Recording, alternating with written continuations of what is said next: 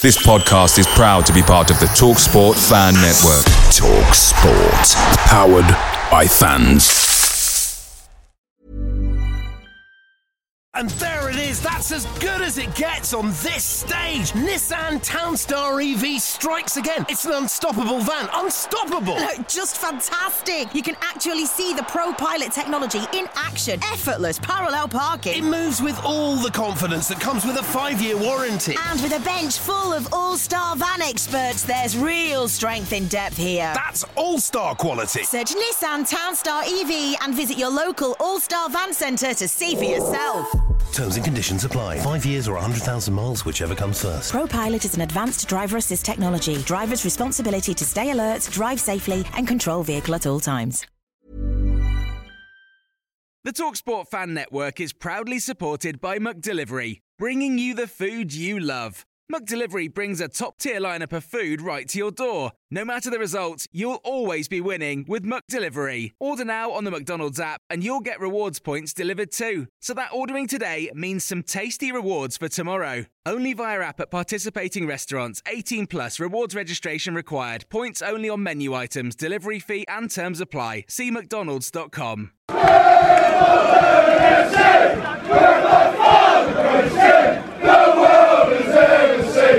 We are back with episode 4 of the Wombles Had a Dream podcast. Finchy is here with me again. How are you doing, mate? I'm very well, thank you, Jamie. And how are you? I've been better. I've had a positive test result for COVID-19, so I'm a bit under the weather. So if there's any coughing fits throughout any of this episode, then I do apologise in advance. Luckily, we're socially distanced for this. So yeah, exactly. You can't catch it through... I don't want to be self-isolating. Yeah. So today, later on, we have... Start that again. So later on, we will be chatting to Dave Anderson. But first, we're going to be discussing London Broncos playing at Plough Lane. What are your thoughts, Finchy? So at first I was a little bit against it because I think it's the whole Plough Lane means so much to Wimbledon fans. And when I heard that there'd be another team playing there, I was like, no, I don't like. It's like building your dream house and then letting someone rent it during the summer when you're away. But now I've thought about it longer and I've thought about it more. I actually think it's a good idea. I think the club financially will need the help. It will pay off our loan, our bridging loan, and people have got bonds that we need to be paying back. And the rugby league is in the summer, so it gives us hopefully another revenue stream. And I'd take my boys. I'd take my boys to go watch rugby league. I would go watch London Broncos versus Wigan or Windus. I don't really know much about rugby league, but I would take my boys to go watch it. And we're helping a club out who have struggled with grounds themselves. They've been 20 years, I think it is now, playing at different grounds. I think they're currently in Ealing. Yeah. And we'd be helping them out. And I think it's a good... I think it's win-win for us and for them. Again, what's your thoughts on that, Jay? Well, I think that the main thing in it is money. There's been different amounts of money reported as what they'd be paying us to ground share. That money will go towards helping paying off what we need to pay off, and also could drip down into playing budget and things like that. I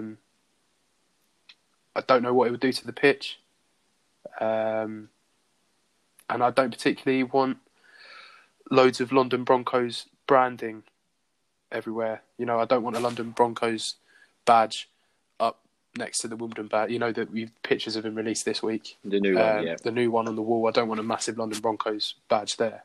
I know the club have come out and said that a lot of the branding, the electronic billboards and the electronic billboards and the screen will change on match days and stuff. So there'll be not much permanent branding going up, which I'll be happy with. But like you said, it helps them out. We need to remember our roots, and a lot of clubs helped us out. I think it's win-win, like you said. Yeah, your point, I made that on the Twitter page at Womble's Dream, that I wouldn't be overly happy with our branding being diluted, because it is our ground, it's Plough Lane, again, what it means. And there was a London Broncos fan who tweeted us, Chris Caulfield, and he says, we've never really had logos all over anywhere in the past. Imagine all our fans would be grateful just to have a proper home. And I think that's the thing. With the 10 years, I think they just want somewhere where they can play and maybe get into Super League. Proper home for a while, and would take almost anything. Some photos that could be taken down on game days, and would be nice to get how. And we understand how emotive Plough Lane is. And I agree. When I sort of thought, I don't want that Wimbledon badge, looks brilliant on that wall. Mm-hmm. So then having a London Broncos ones against it, kind of then, do you know what I mean? It takes it away. It takes away from it, yeah. But he was saying that they've never had any real logos anywhere. Some people have said about the club shop, will the club shop be selling London Broncos stuff? I can't see that being a big issue if they've got a little section in our club shop. No. It depends on what the deal is. And I think that's where a lot of people at the moment are struggling and totally against the idea, because we haven't had any details from the club. Again, the club comms, you get an email as a Don Struth member after the Charlton result, which kind of strange that comes out after we get beat 5-2. And the comms, again, it's like you might not even be able to vote on it and stuff like that. And I don't think that helps in situations like this. I think we'll have to discuss the comms on another episode. But yeah, they could have been a little bit more helpful with that. I think that this is such a big issue and such a, it's going to split our fan base somewhat. I think absolute transparency. Easy to use. Yeah, I know. Absolute transparency. There we go. Is a must, really. We need to know exactly what's going on. We need to know exactly what's on the table, because we are a fans club. A lot of fans have put their money in their pocket with the bond to get us back to Plough Lane. If those fans are then not part of the decision process with this, that's not going to sit right with me, and I think it's going to rub a lot of fans up the wrong way. Yeah, no, again, I totally agree. Transparency is the key, and I think that's where the club lets itself down. They're not transparent. But we also got to remember that we do appoint a board that we need to now start trusting. I believe that all the board members that are on that board now are very good people. You've got some big names in there: Charlie Talbot, Xavier Wiggins. They know what they're talking about. They're cut-run businessmen. They know what they're doing. We need to now trust these people that they're going to put the right decisions in place. We can't vote for everything. I agree on this. We should be. But yeah, I'm for it, because say the figures come out and said it was £1 million a year and stuff like that, everyone would be going yes straight away. I don't know how the Super League vote goes against it now, because they voted on Monday and London Broncos didn't get into the Super League. No, but I think the deal was on the table before Super League was ever an option, really. Because it's a 10-year deal they want. Yeah. So they want it for long term. I think they've got a new businessman that's just taken over London Broncos as well, as put in quite a bit of money. My worry, and another fan who spoke to me said that he's worried that will they then offer to buy 50% of Plough Lane down the line? Will they try and fund it that way? Will they try and do that? And then, we can't be doing that. Plough Lane has to be Wimbledon and AFC Wimbledon's only. Yeah, well, then you're venturing into outside investment debate, which I think we should probably save for another podcast. Definitely. I was going to say, if anyone wants to come on with regards to outside investment, anything regarding London Broncos or anything, if there's a London Broncos fan out there who wants to come on and speak to us around London Broncos, about rugby league, about what it means for them to be playing at Plough Lane, then get in touch. We'd love to hear from you. We'd love to speak to you about it. But yeah, for me, it's a yes. And hopefully at this time, I would be happy with it. Sweet. Shall we get Dave in? Yeah, let's speak to Dave Anderson. Yeah, cool.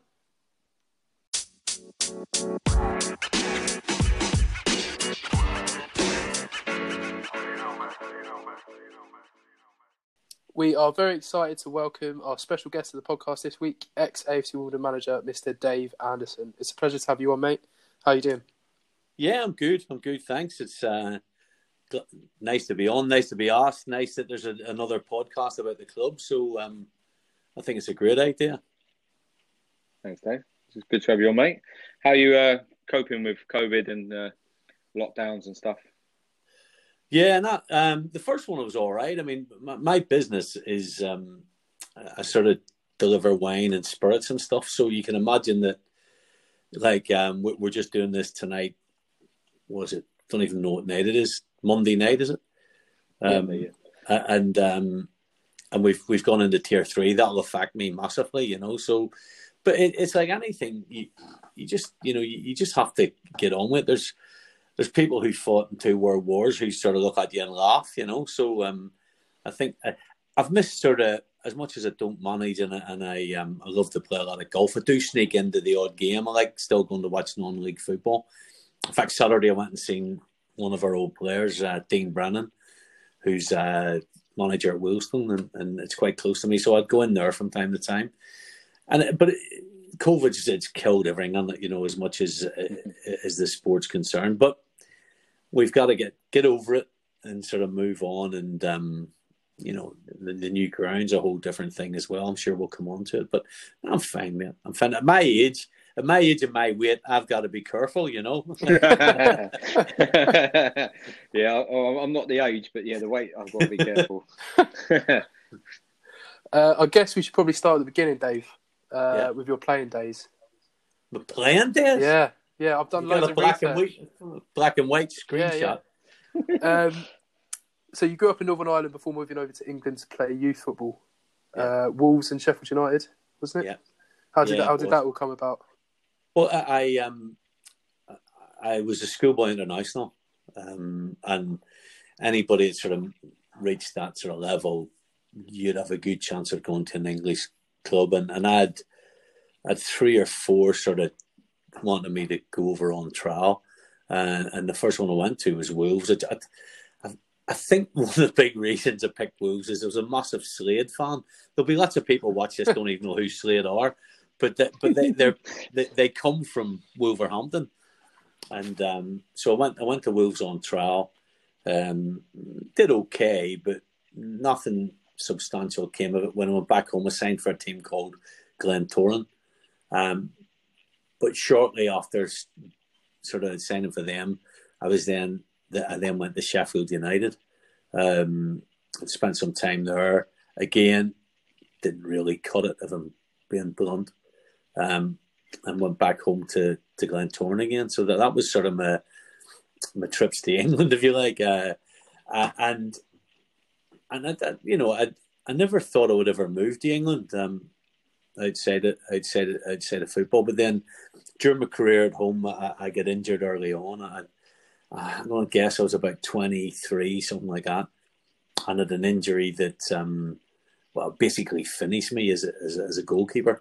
And I was then mates with a guy called Norman Whiteside. I still speak to him, actually, who a lot of people would remember. And he was just sort of on the verge of getting in Man United's first team and buying a house. So I moved to Manchester. So I left home and sort of moved to Manchester. And my best mate, God bless him, he's no longer with us, was a guy called Alan MacDonald, who, again, captained Queen's Park Rangers in Northern Ireland. And I came down to his first wedding and met my now wife. So that's skipping over my career quickly to get to England, to get to London. Otherwise, we'd be here all night. My career as a goalkeeper, I was okay. You know, I played schoolboy international, youth international, was in a couple of B international squads. There was a guy around called Pat Jennings at the time who, to be fair, is 70 now and could probably play better than I was then. So it never sort of materialised, and the injury got me into coaching early. So once I was in Manchester, I took some badges in Manchester, went out and coached in America for a bit at some soccer camps. And as I say, I'd been to London and met Paul and my wife at Al McDonald's I say first win because he ended up getting divorced and remarried. But and that's sort of the crux of it. That's how I ended up in London and sort of get into non-league. Because you mentioned Glentoran, it's quite funny because I've been out to Belfast a few times. I've got friends over in Ballybean. Yeah, East Belfast, yeah. And they're big Glentoran, big Glenmen as they call them. And they go to the Oval quite often. But when I wanted to go to watch Linfield. So I got taken to the, what's this national stadium? Windsor Park, yeah. Windsor Park, that's it. Windsor Park before it got done up. So I went to watch Linfield play Ballymena. So I'm more of a Blues man than a Glens man. So I get a lot of stick for that. Yeah, well, to be fair, I grew up in a estate in North Belfast, a housing estate called Rathcoole. Produced some good players over the years, like Jimmy Nicholl, Manchester United, Big Mac, obviously Johnny Evans, Corey Evans, all come out of the estate. I'll probably have forgotten someone. I'll get slaughtered for it. But that, so good names out of it. But the estate was a massive Linfield estate. And as a kid, I always went and watched Linfield. I hated Glentoran. And I'd signed for Linfield just before I went to Wolves. But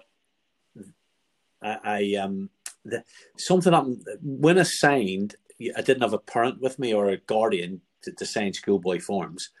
And that's how we got the contract null and void so I could go to Wolves. But I was always a Linfield fan.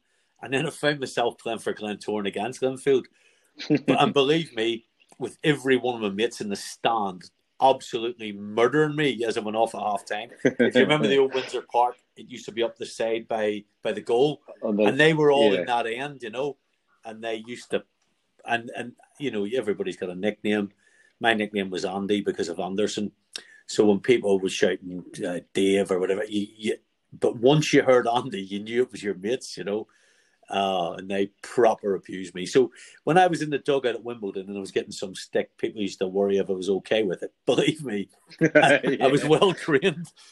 So it's just that the way it happened that Glentoran was a better option for me to play first team football. Because the ones I get told about is the Boxing Day games, Glentoran versus Linfield at Windsor Park, and there's been trouble and stuff like that. But yeah, if you've experienced a Glentoran Linfield game, then Wimbledon versus Wharton and Hersham ain't going to be too much, really, is it? No, it wasn't. It wasn't, and it was. I always remember as a kid, I say a kid, I'm guessing I'm 15, 16, something like that. I was playing football at the time, but the Boxing Day games. It was back in the 70s where Belfast was no dead to beats in most days, but yeah, I remember them well. But great atmospheres, and to play in. Played in a couple of them and yeah, real fiery atmosphere, But yeah, it's funny that you've been Ballybean and well, East Belfast, it's rough paper round there. Let me tell you, you need to keep your head down around there. I got driven in and then it said, "Welcome to Ballybean." I was like, "Why are they graffitiing their own wall?" And he was like, "It's not graffiti, don't worry about it." But then he took me to the mural of Healy scoring against England. That was the first place he took me. My mate took me to that straight away. Our little country beating England. So Dave, you mentioned you were a goalkeeper back in your playing days, and Wimbledon seemed to be producing some quality young goalkeepers from the youth setup, but none of them seem to be stepping up into the first team. So what is your view on our current model that we seem to be getting loan keepers from the Premiership or Championship for a season, and then we lose and sell our young goalkeepers on to, say, the Hulls? We lost Mannion to Hull, Burzik went to Stoke and stuff like that. What's your view on that kind of model at the moment? Well, I think it's that the problem with goalkeepers is a very, very difficult position to fill, in as much as that you can very rarely put a young man in there and leave him to earn his stripes, if you like, which is why for Premier League clubs let people like AFC Wimbledon have goalkeepers, because they want they want him to make his mistakes with Wimbledon so he can go back to wherever he goes back to be a first team goalkeeper.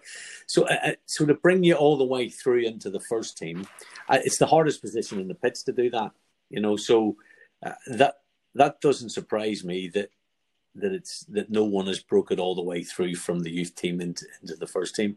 I think probably the only way it would ever happen is if you get someone through and then Wimbledon loan him out to, I don't know, a conference club or something like that where he earns his spurs and comes back experienced in sort of big boys football, for want of a better description. Then you would feed him into your team. I think that's the only way you can do it. And, you know, the reason you end up loaning goalkeepers, and to be fair, I think the club's got a good record in who they've loaned, you know. They've done well. It's just, how else can you do it? You get them down. They're obviously at a higher level for a reason. You know, you put them into your first team, and their ability then is, you're giving them the experience, so you get their ability. And don't get me wrong, when they go back, their parent club gets all the fun out of it. But it's a very, very difficult one. I mean, I sold the club James Shea from Horraborough.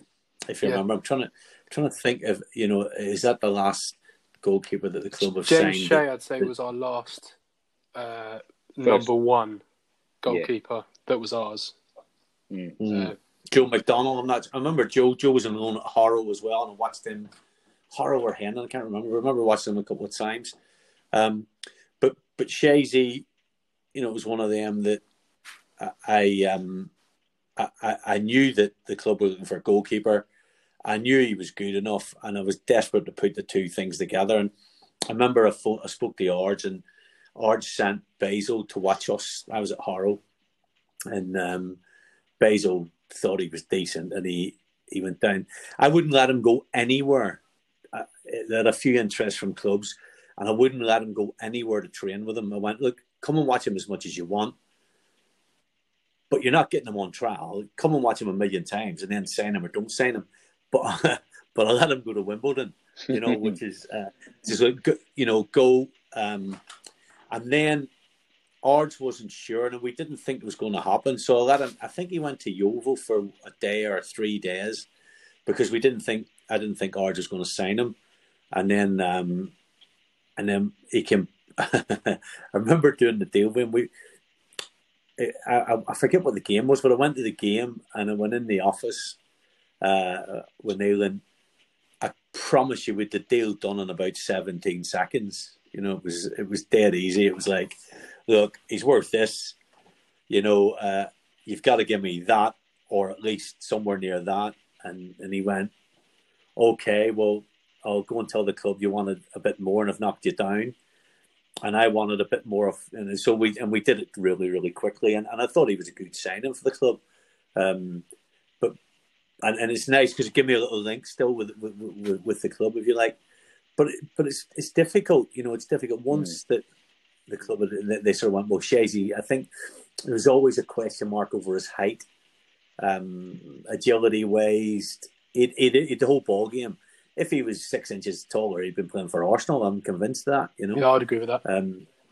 You know, but then he left, and I'm trying to remember who came in. Did you get a loan? We had, I think he got injured when we won the playoff final, and Kelly Roos came in from Derby at the time. Yes. Kelly Roos, his first team at Derby. Yeah. So I think that didn't help James too much then when Kelly Roos came in and done a great job and we got promoted that season. And was a quality goalkeeper. Yeah. But to finalise the answer to your question, that's why it's very difficult. It's very difficult to bring someone all the way through your ranks and put them into the League One as an 18-year-old. It's not going to happen. I think the only way you'll get someone through your ranks to go back into the team is if he comes through the 18 and he goes out and does a year or so in a conference or gets the same sort of experience that Kelly Roos is getting by dropping down to play for the club. Then he comes back to FC Wimbledon and plays. I think that's the only way it's ever going to happen, and it's a real difficult balancing act for any football manager, you know. Yep. Moving back to your career, or the end of your career, you mentioned your friendship with Norman Whiteside and Alan McDonald. How exactly did you get into the football management side of things? Well, I had to retire around about 23, and I went coach. I did all my badges really young. I think Blackpool and Lilleshall, and sort of got my license. And then I went out to America and coached for a little bit. And when I came back, I ended up in London. And with Big Mac and there's another Northern Ireland lad called Ian Stewart, who was a little left winger, blonde-haired lad, played for QPR and Newcastle. And they were my mates. And I ended up getting a Sunday league job just to make friends as well. You know, it's difficult when I had the same thing when I lived in Manchester with Norman. You know, you bump into people. I did some youth work in Manchester, and I never took, the first few times was that, but I'll never forget it, Partington Youth Club was on the edge of Manchester, and it's, it's a rough place, Well, so they sent me because I went, well, it's not no big issue. I come from a council estate in Belfast. It was easy. But I remember bumping into a couple of the guys in town, and I was with Norman. And I obviously hadn't told them that I knew Whiteside. It'd be the worst thing you could do, Man United centre forward. And they actually nicknamed me Whiteside at the club before, just because Belfast accent, and, we play five-a-sides and all that. And they used to call me Whiteside. And then I always remember being in town one day with Norman, and I bumped into two guys from the youth club who were like agog that I was with Norman. And I didn't want my cover blown. I remember saying, look, don't tell anyone. I'll get you some tickets. You come with me on Players Lounge. Just promise them the world, Just don't blow my cover because, you have to become yourself before they know about your friends. Yeah, Dave, no sweat, no problem. And I promise you, the next time I went to the youth club, I walked through the door and I got lit on by about 50 people going, do you know Whiteside? Do you know Whiteside? They draft me up, So it's a bit like that. But in London with Big Mac and Stewardy, I ended up managing a Sunday side called Greenford Park Wonders. And I still live quite close to it. And oddly enough, I'm still in touch with all the guys. And through that, there was a guy who managed on a Sunday who was involved at Harrogate. He run the reserves at Harrogate. He's the first team assistant. And my team on a Sunday and his team on a Sunday were big rivals. And that's how I got to know him. And we've been friends ever since. In fact, he was in the dugout with me at Wembley when Churchy got to Wembley. His son actually is Oliver Hawkins, who has just plays for Ipswich now, played for Portsmouth, who I told Bossy about a long time ago, that to keep an eye on him for the club. But so that got me in the Harrogate as reserve team manager. And then I must have had, 20 clubs, I suppose, like as assistant and then and manager. It just sort of spiraled from that. But it sort of looked after itself. It's one of them things. I never thought too much about it. I just went for the Harrow reserve team job. Then I went from Harrow and then became the first team assistant with Tom McAllister. Then George Borg took over and took me with him to Enfield when it was a reasonably big side. I didn't particularly like George, at all, but I just like the chance to work at a big club. We'd be here all night if we went through them one by one, But I always remember Bob Dowie, who's obviously Ian Dowie, and Bob are big friends of mine, and Bob talked me into taking a big pay cut, leaving Enfield to go back to Harrogate with him as his assistant. And in all honesty, it was the best decision he ever made. He was a proper mentor, and we were big friends, still are big friends, really.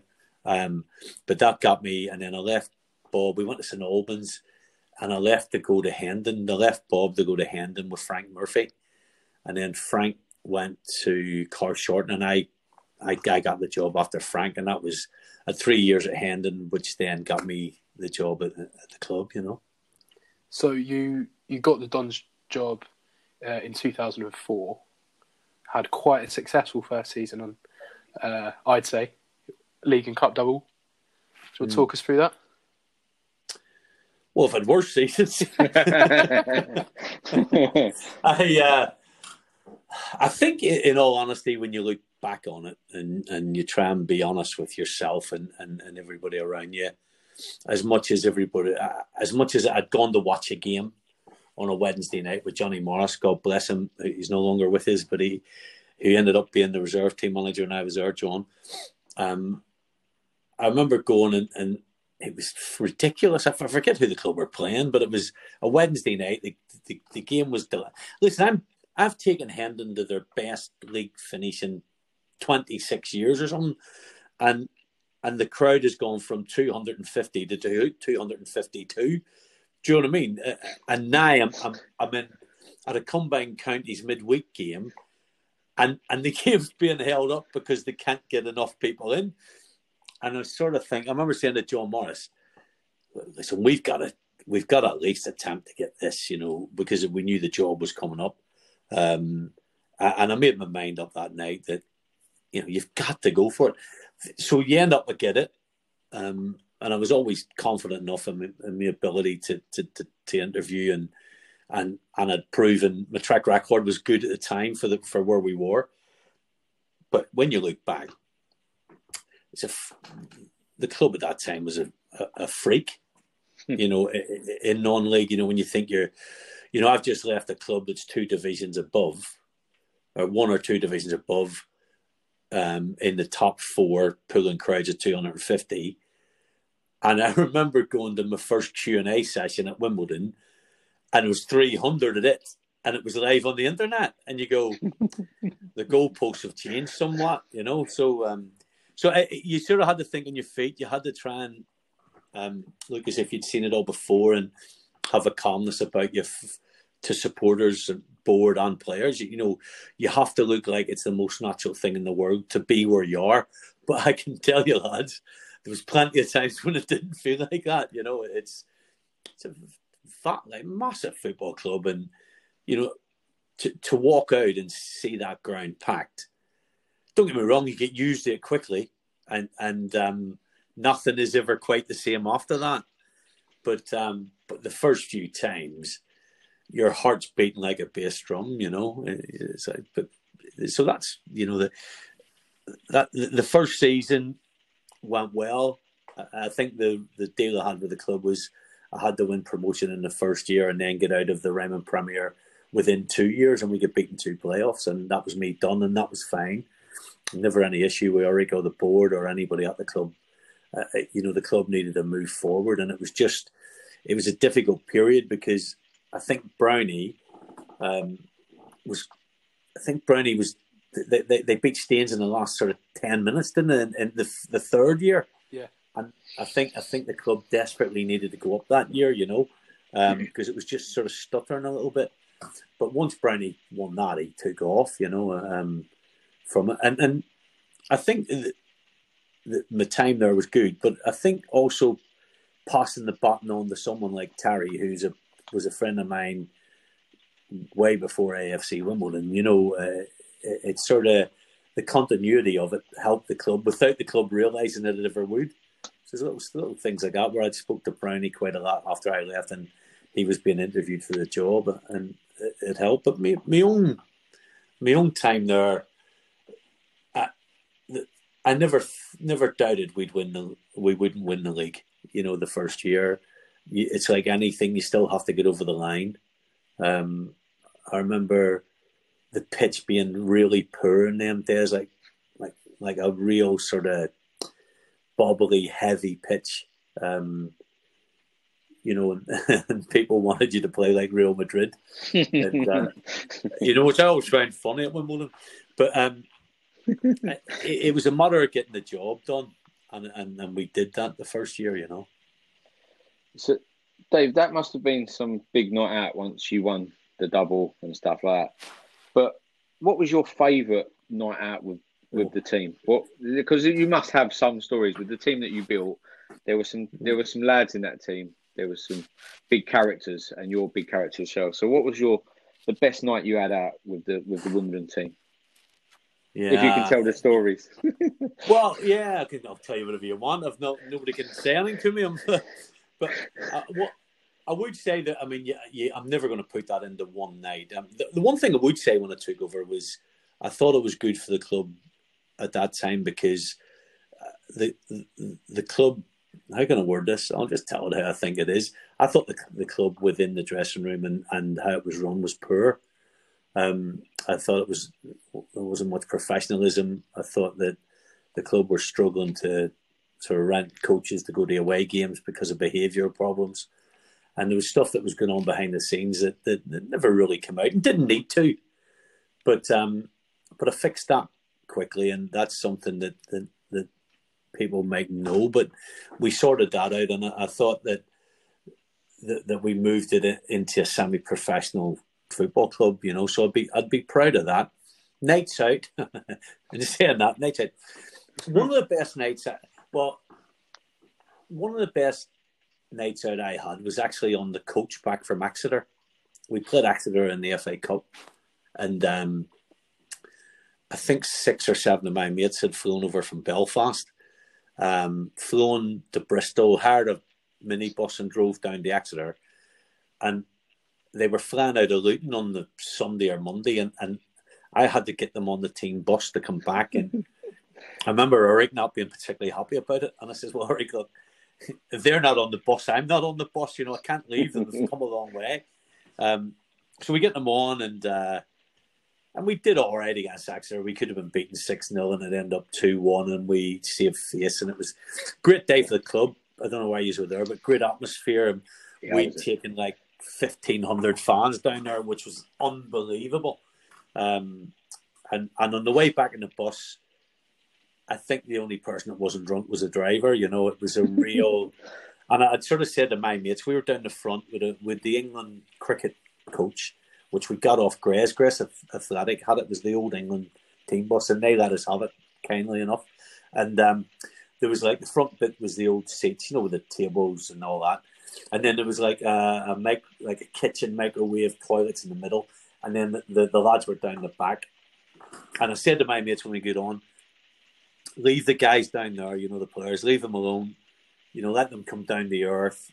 You know, it's like after a game, they need some downtime on their own with a few beers. But then, you know, I'm going to say probably the best part of an hour into the journey, the lads are giving me some stick from the back, like good banter. So in the end, we end up down the back of the bus. And I remember getting back to the club. I don't know what time it was. And there was hundreds still there, God bless them, you know. And how I got off the bus without falling off, it's beyond me. You know, I was hammered. And we all had a good drink, but, you know, so that was one of them special nights, you know. The funny thing about winning the league was I remember winning the league, and I think we stayed in the club that night, and it was a real atmosphere and a real, you know, when I remember standing at the bar trying to get out of it a little bit to take it in, to take the picture in. And, you know, that was superb. The night we won the cup at Woking, because I think it was a midweek or a bank holiday. Friday, I think. It was a real odd day. I remember I one of my mates was over from home, and we ended up back at my house, and we sat up to the early hours. But we didn't really go out as a football team because it was an odd night, you know. I'm trying to remember the rest. It's a long time ago, guys. You know, I had black hair in them days. But I do remember that any time we were going to go out, I always made sure to get the guys away from the club. I always thought that was essential because it can get messy when you guys are around as well. You know, it's with supporters, but you've got to try and get your guys. Have a few beers with supporters by all means. I think that's brilliant. I think the club do that really well. Don't know why they still do it, but in my time, I thought there was a real bond between the two sets, you know, where the players would always go in and socialise with supporters. But there always comes a time as a football manager where you get nervous, where you think it's time now for the guys to get out of the way, you know. You mentioned earlier about the first few times you came out as Wimbledon manager. The nerves and stuff. How do you feel that you dealt with the pressure of being the Wimbledon manager? Okay. I think okay. I think funny enough, I did an interview with Dean Brennan because I've been doing a thing called the Gaffer Tapes, which is a podcast where I interview managers. And during the interview, he said to me, you showed pressure to the guys at times at Wimbledon, which I thought was very unlike me. But he would know. He was in the dressing room. And I remember finishing the interview and talking to him and saying, wow, I never knew that, So I would say most of the time I dealt with it okay. I would say that it's a stressful place to be because at that time it still is. It was a juggernaut, and you knew you had to be successful. You knew you had to win games for whatever way. So that adds to your stress. And I remember about 3 or 4 weeks after I left the club, I looked in the mirror and it was a different colour. It was like I'd come back to this instead of Funny enough, I always remember going down when Brownie stayed away for a little bit because it's just, you have to do that. But I remember going down a few months after Brownie had sort of got his feet under the table and was doing well. And he came in the bar after it.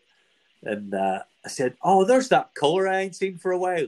He says, what's that? I says, that grey, that dull grey straight. And we actually said that Dulux should do a colour called Manager's Grey, because it does. And you watch the guys on TV, even the big guys. I watched Moyes the other night, and you look and you go, you can see the stress. So if anybody says they don't suffer from it, I really, really don't believe them, What I would say is that although it was the only time in my career I could ever get the Wimbledon job, it's sort of, we met at the right time because I was good for you at the time, and because I was experienced at that level. I think where I am now and the age I am now, I know I've retired, but if it came along now at the same thing, I think I would deal with it better, because I think the experience of Wimbledon would make you better the next time you went to Wimbledon, if that makes sense, Yeah. But it's like anything; you only get one hit at it. There's lots of times when it's not enjoyable, but not just Wimbledon. I think every football manager suffers that all the time. But that's part of the deal. You don't want to deal with that. Don't do it. So, Dave, we're going to move on to some of the players that you signed. Yeah. And one springs to mind for me was a New Zealand international called Shane Smeltz that you signed in 2005. And when he signed, everyone was like, who is this kid? He scores that worldie, I think, against Wharton Hersham, that volley. Yeah. And everyone was like, stood up and was like, we've got a player here. So how did that come about? How did we get a Shane Smeltz down to Ryman Division 1, Ryman Premier League to come and play? Yeah, it was one of them mad things. Listen, I was exactly the same. When the agent phoned me and says, I've got a player for you, Dave, Shane Smeltz, I said, who? And he said he's a New Zealand international, but oddly as it is, I have a couple of guys who I played with at home who, I said when we were kids, who went to Australia and New Zealand, and two of them, one of them ended up playing 35 times for New Zealand. So I contacted them and said, look, I've been offered this lad, Shane Smeltz. They reckon he's played for New Zealand. And they knew him. And said, David, and they said to me, their words to me were, Irish League, you go Irish League standard, I would say is conference, They said, he's Irish League standard all day long. So I knew straight away he's 3 or 4 divisions above where we were. And I got him in. The deal we signed him on was ridiculous. I don't know how I look him in the eye. I see him these days, because we got him really cheap. Because I say really cheap because we didn't have bundles of money either. But he was one of them players that I promise you, if Neil Ardley had signed him when the club was in the league, it'd have probably been better. The higher he went, the better he was, because when he went back to Australia, he ended up he's had a great career, Shane. He was like one of the top players in the A-League, playing in front of 30, 40,000. Played, obviously, we know he scored in the World Cup and stuff like that. But he suffered dealing with the sort of players at our level and the pitches at our level. He loved the club because full house every week. Why wouldn't you? But he just suffered a little bit with the level of football. And I think if you look at him, he's silky, isn't he? you would understand that. You know, I think we sold him to Hartlepool, was it? I can check. We sold him to somebody. I remember. We sold him to they were trying to get out of it. His agent was trying Halifax. to get Sheehan out for nothing. Halifax, having it. You know, was it Halifax? You're right. Knew it began with an H. Halifax Town. Yeah, and the agent was trying to get him out for nothing, and you know, I nearly fell out with Sheehan over it, but we didn't. You know, I spoke to him a few weeks ago on Twitter, actually. But the club got some money, and he in Halifax, and then he ended up back in Australia, but had a proper check his career out. Incredible. Oh, sorry. Listen, sorry. I'll tell you one good story about him, Steve. But we took the lads for a curry every now and again, and Sheehan had never really had a curry then. And Butsy said, Steve Butler says, "There's a captain, sit beside me, Smelty, I'll sort you out." And he ordered him, jalfrezi or something. Me and Bossy said he ordered him a chicken samtax. You know, it was like it was like roast, and the guy came out with sort of welder's hat on. It was, and Smelty had it all, and the sweat was lashing off him. So always, and he took it like a guy. He was a great lad, Shane. You know, quietish, you know, but good guy. Who would you class as your best signing as Don's boss? At Wimbledon? Yeah. Listen, I Rob Ursel's somebody that in all honesty was an entertainer. I think he's right up there. You know, people might think there's people much better than him, but at that period when he came in, he did some sensational things. And me and him used to argue all the way, and he travelled with me, and he always had a great opinion of football, Robbie, and he wasn't scared to share it with you. Let me tell you.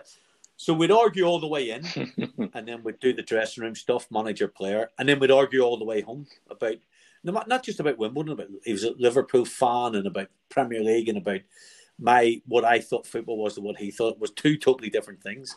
But I just thought he'd done things with football that were magic.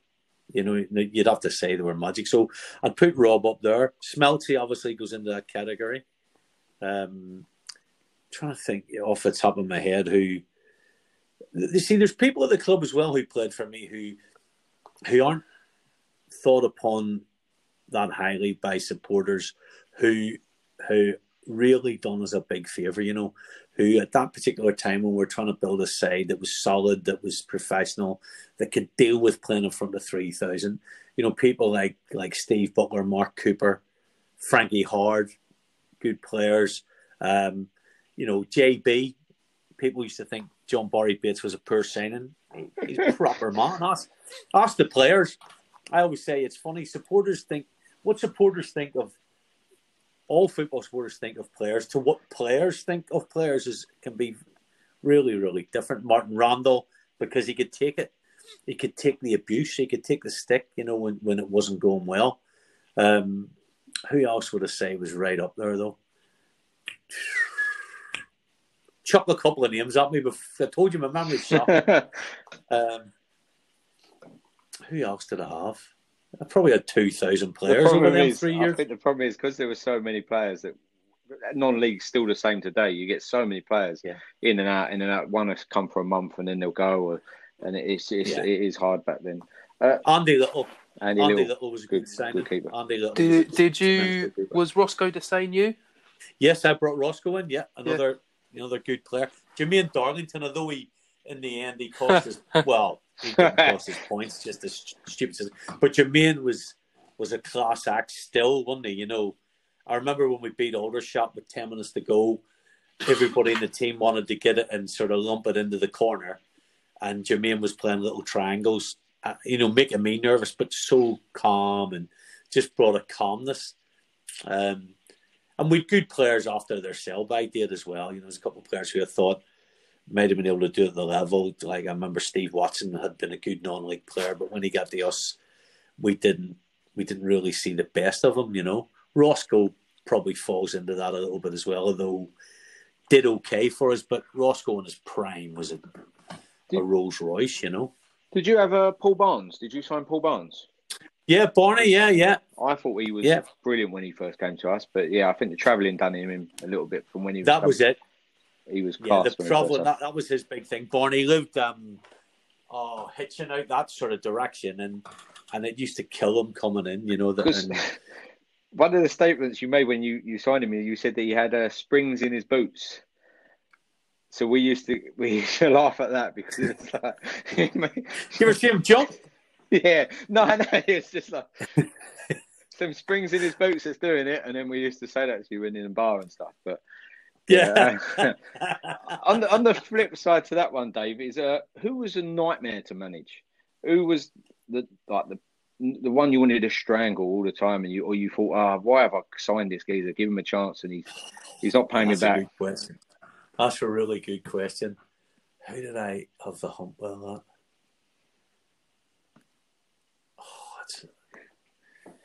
That's a good. Might have to come back to that. I'm trying to think.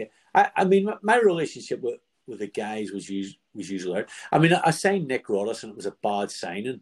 Was that you? Yeah, that was me. I signed him, and it was poor. But listen, if you look at Nick's record, he was in England non-league international. He played at Hayes, but he just gone. It was past his sell-by date, and so as much as I never fell out with him. Well, I had a couple of arguments with dressing rooms, but that happens. But that was my fault. I should have looked into it more than it did. Trying to think of people who, not honestly. So I think that if I'm coming at you in a dressing room and I'm not in a good mood, you're gonna have to be big to stand up to me, you know, because I can get angry, and hopefully it's for the right reason. So I didn't tend to have arguments with people because they were told to wrap up quite quick if they were to say something, you know. Only when I was making big points where I thought they'd underachieved. I think at any other time I was the most approachable guy in the world. But I'm trying to think who I didn't like. I promise you, if I think of it, I'll come back to you. But no, not a lot, you know, not a lot. I'm trying to think who annoyed me or who frustrated me, you know, during game. Rob used to frustrate me to death at times, you know, but that was just how he was, the wizard, you know. I wanted him to play 2-touch and he wanted to play 22-touch, you know. And then the problem is you go to say something to him and then you bang it in the top bins and then he'll just look at you all the time. And then all the time. All the time, you know. You learn to keep your mouth shut. I'm trying to think who else we had that listen, Harvey. I've just spoke to Harvey. Although I didn't sign Harvey, I think I inherited him. But Harvey would frustrate you because he'd have all the pace in the world and then not have an idea when he got there, you know. But I spoke to him the other week. I'm actually going to manage a team for him. He's doing like an all-star sort of 11. But no, I promise you, there wasn't too many people that poor relationships with. I think a football manager has got to try and keep those relationships open. You'll have good times and bad times, but I've seen managers shut players out because they haven't got the balls to set them down and tell them they don't want them, and they try and shut them out and isolate. I always thought that was cowardly. I think if it's something to say to you, whether it's good, bad, or indifferent, I'd say to your face, you know. And I think players respect that. I think that when you come in and you go to a player, you were top drawer today, they know you mean it because you've come in other days and gone, that wasn't up to what we need, you know, or words along those lines.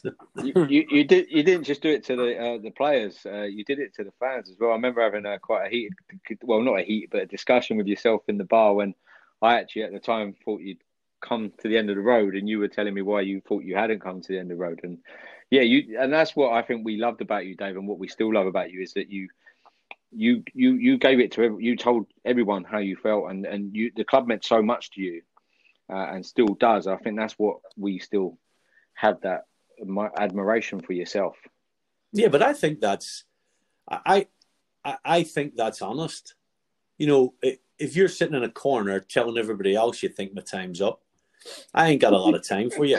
No, I don't. I think, but if you, as long as, I think there's two sorts of people, Finchie. I think there's people who you can debate it and talk, and when I'm making a point, you listen. And there's other people who come and tell you who've got their mind made up, and no matter what you say is not going to matter. So what's the point?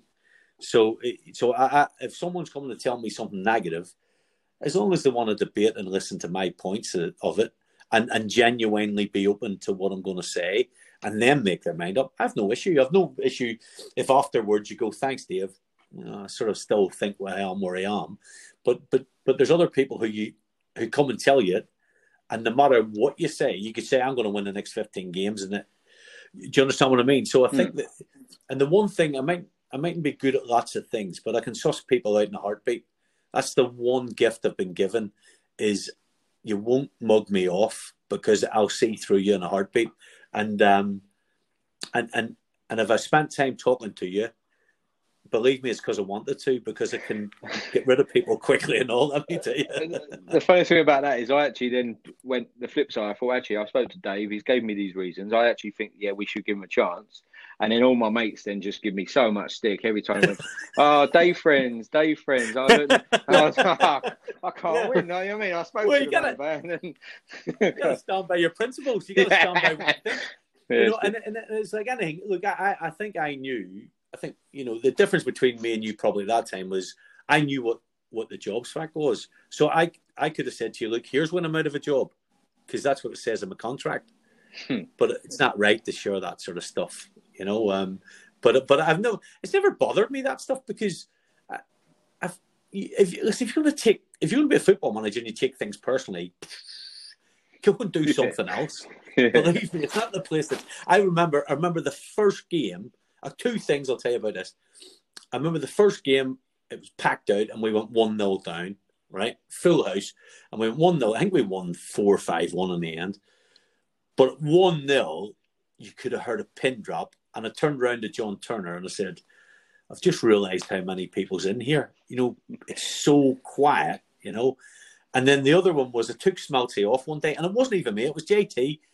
JT, I forget, it might have been Leon McDowell or someone else as a young striker. And you would never have taken Smelty off because he could just turn up with a goal, a bit like Rob Ursel. JT talked me into taking Smelty off. I'll never forget this. It was funny. And I took him off and I put whoever I put on. And it wasn't even the sort of Tempest end or whatever the end was called. It was the stand, the main stand, like Block A. It was down that area because we're singing You Don't Know What You're Doing. Not all of them, but there was a few of them. Believe me, I could hear really plainly. And I just turned to JT and went, that's you. That's not even me. They're saying, you fucking made the decision. Do you know what I mean? So, but you can't take it personally. You really can't, guys, I've been doing a lot of the same stuff as you. I've been going to watch a lot of non-league games after lockdown 1. So I've been going all around, taking my boy to watch a lot of teams in Essex, Brighton, Lindsay, yes, Wivenhoe, AFC Sudbury. I'm going to watch the FA Youth Cup, AFC Sudbury versus AFC Wimbledon on the 23rd of December. It's brilliant. It's such good fun. Right. Brilliant. Well, listen, I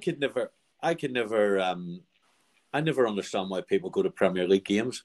I really don't. I think it's become sterile. It's not the game I grew up with. It's just a different game. It's the pitch. Everything's perfect. The pitches are perfect. The players are perfect. Well, physique ways they're perfect. Mentality ways they're not for me. A lot of them, diving around, all that nonsense. VAR. It's just become something that doesn't appeal to me. Non-league and lower leagues does, because you can still feel passion's gone out of it on the pitch for me, and I haven't been to a league game, and you'll know better than me. But the one thing I get when I go to any non-league game is passion. You feel it. You feel it from players and supporters, and you can turn up at 2:30, have a pint, watch it wherever you want. That's maybe not at the moment, obviously, because of COVID. But yeah, so I get why you'd want to go and see it, Finchie. I really do. It's and plus it probably takes you back to the days with the club when we were sort of doing what we were doing. Like so, going back to questions. Speaking of there's money in non-league. There's quite a lot of money in non-league now. And there was money back in non-league when we were in it. Fisher, we've touched on it before. Fisher and Bromley, when we lost to them in the playoff semi-finals, they were paying big budgets. I remember Leroy Griffiths was on loan at Aldershot, 3 divisions above them, got brought back to Fisher just to play against us in the semi-final. How do you think Wimbledon? Yeah, he was. How do you think Wimbledon would fare now? Yeah, he was in good this that day and night. age if we were put back in non-league?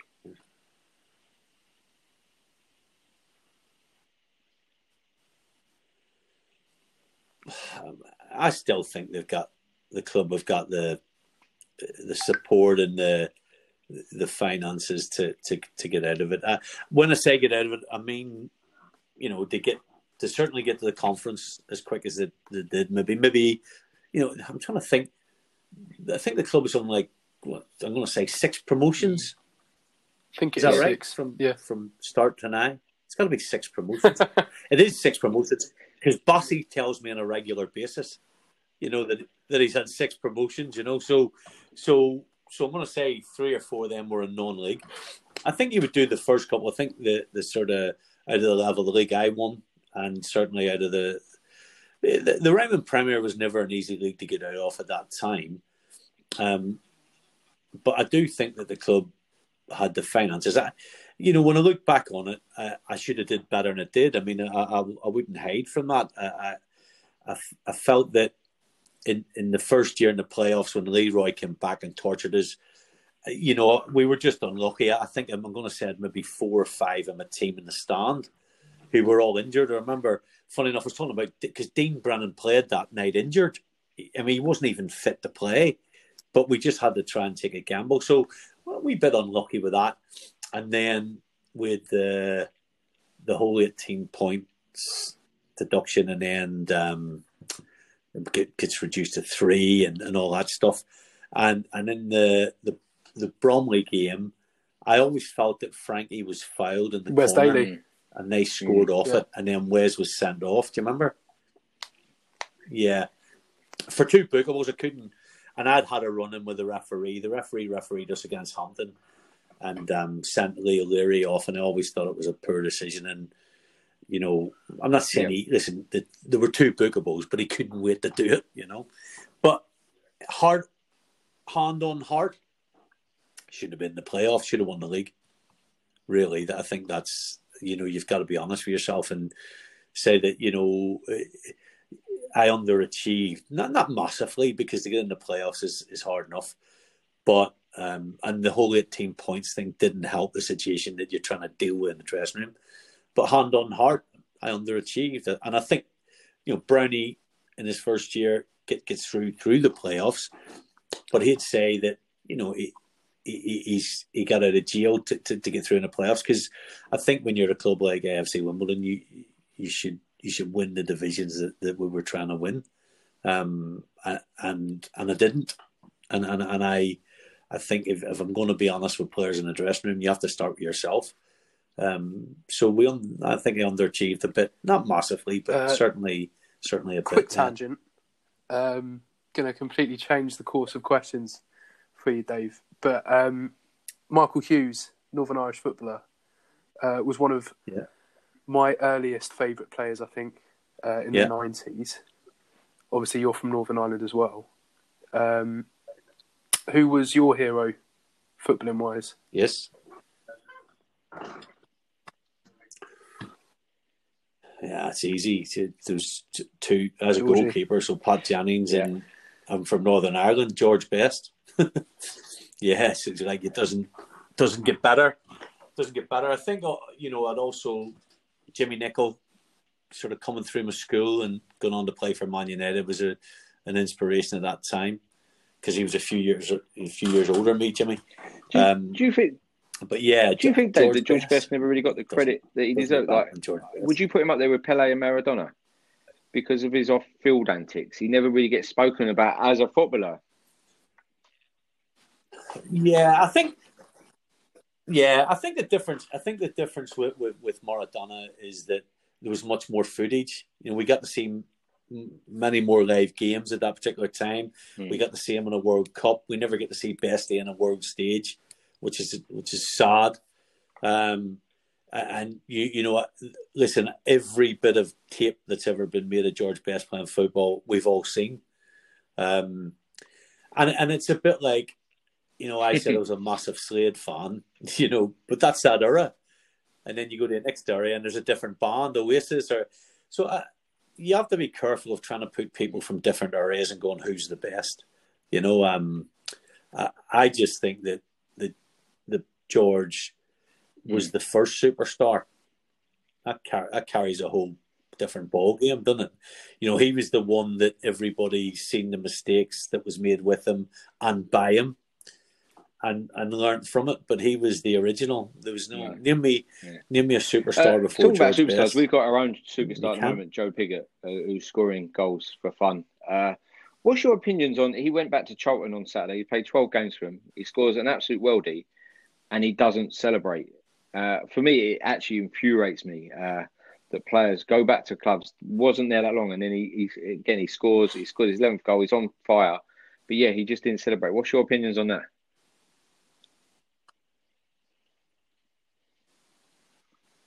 Yeah, it's an odd one. It's one that I've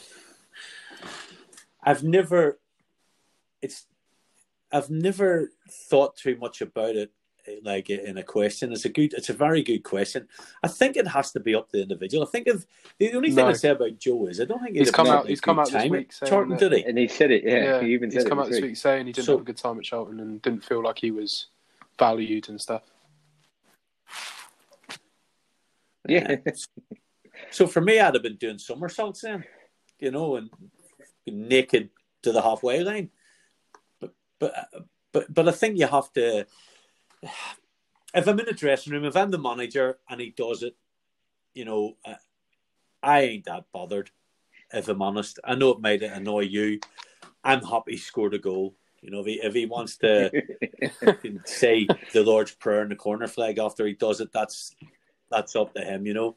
But I do understand supporters feel a bit, you know, it's a bit closer to their heart. You know, no matter how we all say we love the club, and I have a lot of time for the club. You know that.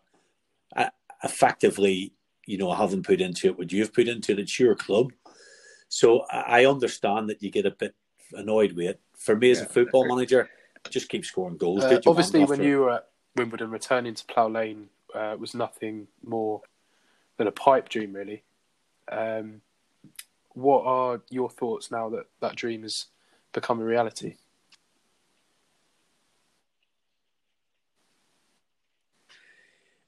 Absolutely. I mean, I was fortunate enough to go there, and I know you ain't been there yet, guys. I got invited to do some filming with Ivor, showing me around the ground, as it would be the filming. I don't know what it's for. I must find out what it's for, but Ivor was showing me around the ground. So I got to get shown around the ground because that's what the film was about. And I'll be honest, I found it quite emotional. I have no idea why. You know, yes, I love the club. I think it's a story that is just will never be repeated. It's just a Hollywood classic. And had 5 minutes in it, but I genuinely was I was emotional when I walked in, because it's nearly like all the ghosts hit you in the face, you know, of how have this group of people done this from, you know, I tell people all the time when I do interviews about the club, I said, listen, these guys, if you're going to start a football team and you come to me, I'll go, okay, phone up this sports shop, they'll get you a deal, or phone that one or phone that one. I'll give you 4 or 5 sports shops. I'll give you 4 or 5 league numbers.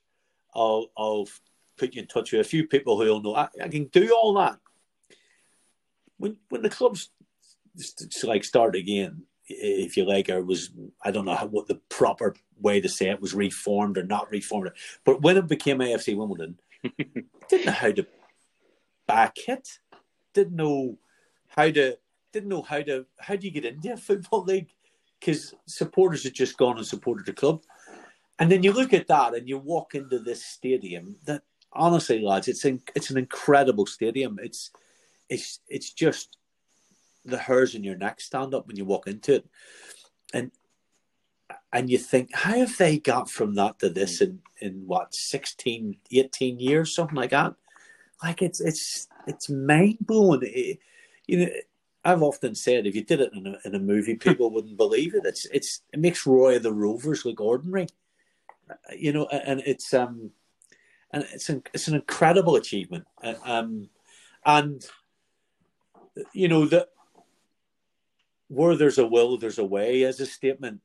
Believe me, I've never seen people driven like it, and I think the big thing for the club is, how do you keep that drive going? Because you've now got the Holy Grail. I mean, we talked about it. Well, I didn't talk about it, but people were telling me when I was at the club that's what they were looking to do. And I'm thinking, you're off your head. There's the amount of teams in non-league who have no ground and never get a ground and end up disappearing or big. The club get into Kingston, buy it, and you go, well, that'll do. No, not this club, So yeah, it's unbelievable. I promise you. And when you go in the place, it'll feel like home the minute you walk through the door. I promise you that. It's got that real feel about it. And I'm telling you, if I was there for 5 minutes and had a lump in my throat, you will be emotional. That's one of my worries. The game might get postponed for waterlogged pitch, because the amount of people who are going to be crying that night, there ain't going to be a dry eye in it. I think once we get in there, it's just every man, woman, child, everyone's just going to be crying. And it's going to be an emotional night. Do you think you're going to get a statue? Yeah.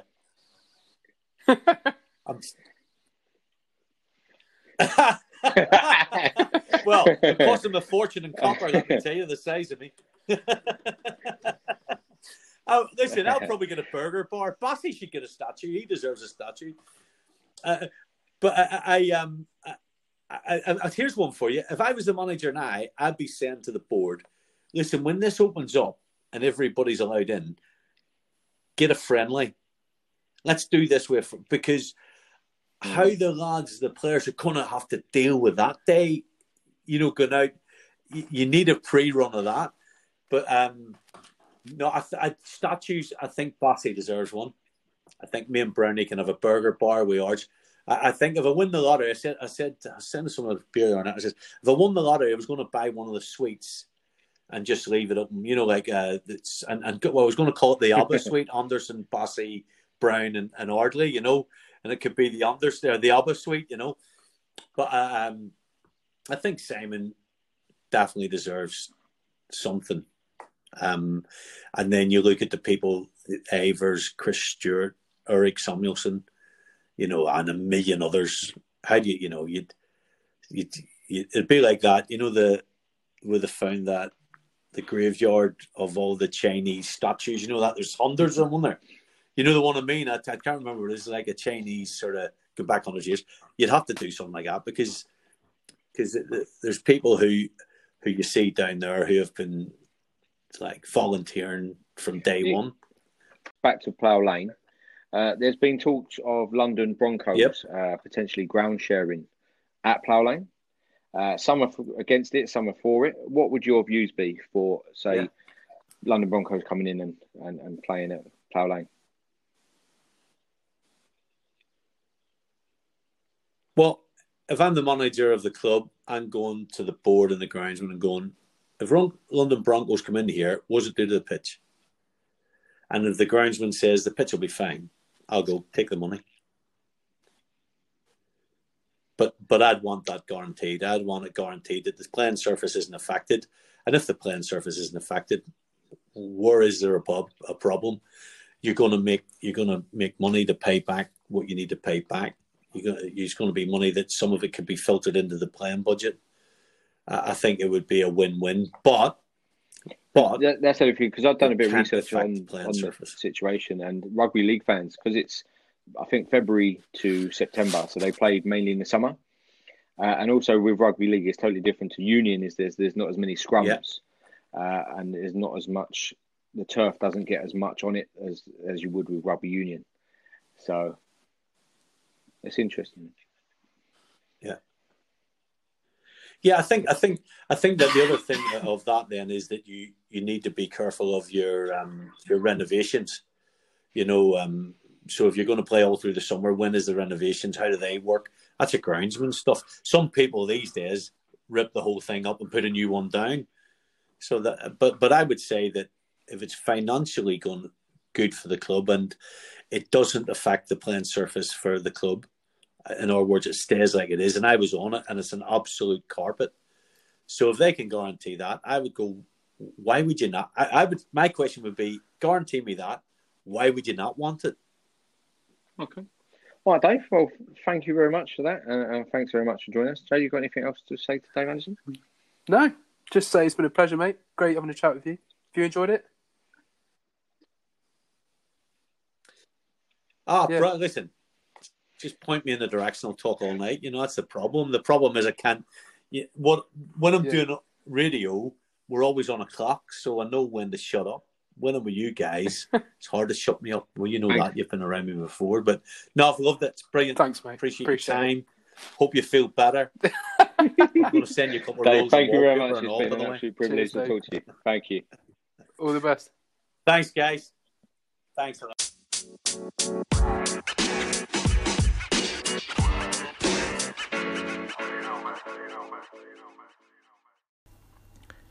Thank you for listening to the Wombles Had a Dream podcast. If you would like to contact us, you can do so by Twitter @WomblesDream or via Facebook @The Wombles Had a Dream. Away days are great, but there's nothing quite like playing at home. The same goes for McDonald's. Maximise your home ground advantage with McDelivery. Order now on the McDonald's app. At participating restaurants, 18 plus serving times, delivery fee and terms apply. See mcdonalds.com. And there it is, that's as good as it gets on this stage. Nissan Townstar EV strikes again. It's an unstoppable van, unstoppable. Just fantastic. You can actually see the ProPilot technology in action. Effortless parallel parking. It moves with all the confidence that comes with a 5-year warranty. And with a bench full of all-star van experts, there's real strength in depth here. That's all-star quality. Search Nissan Townstar EV and visit your local all-star van centre to see for yourself. Terms and conditions apply. 5 years or 100,000 miles, whichever comes first. ProPilot is an advanced driver assist technology. Driver's responsibility to stay alert, drive safely, and control vehicle at all times. This podcast is proud to be part of the TalkSport Fan Network. TalkSport. Powered by fans.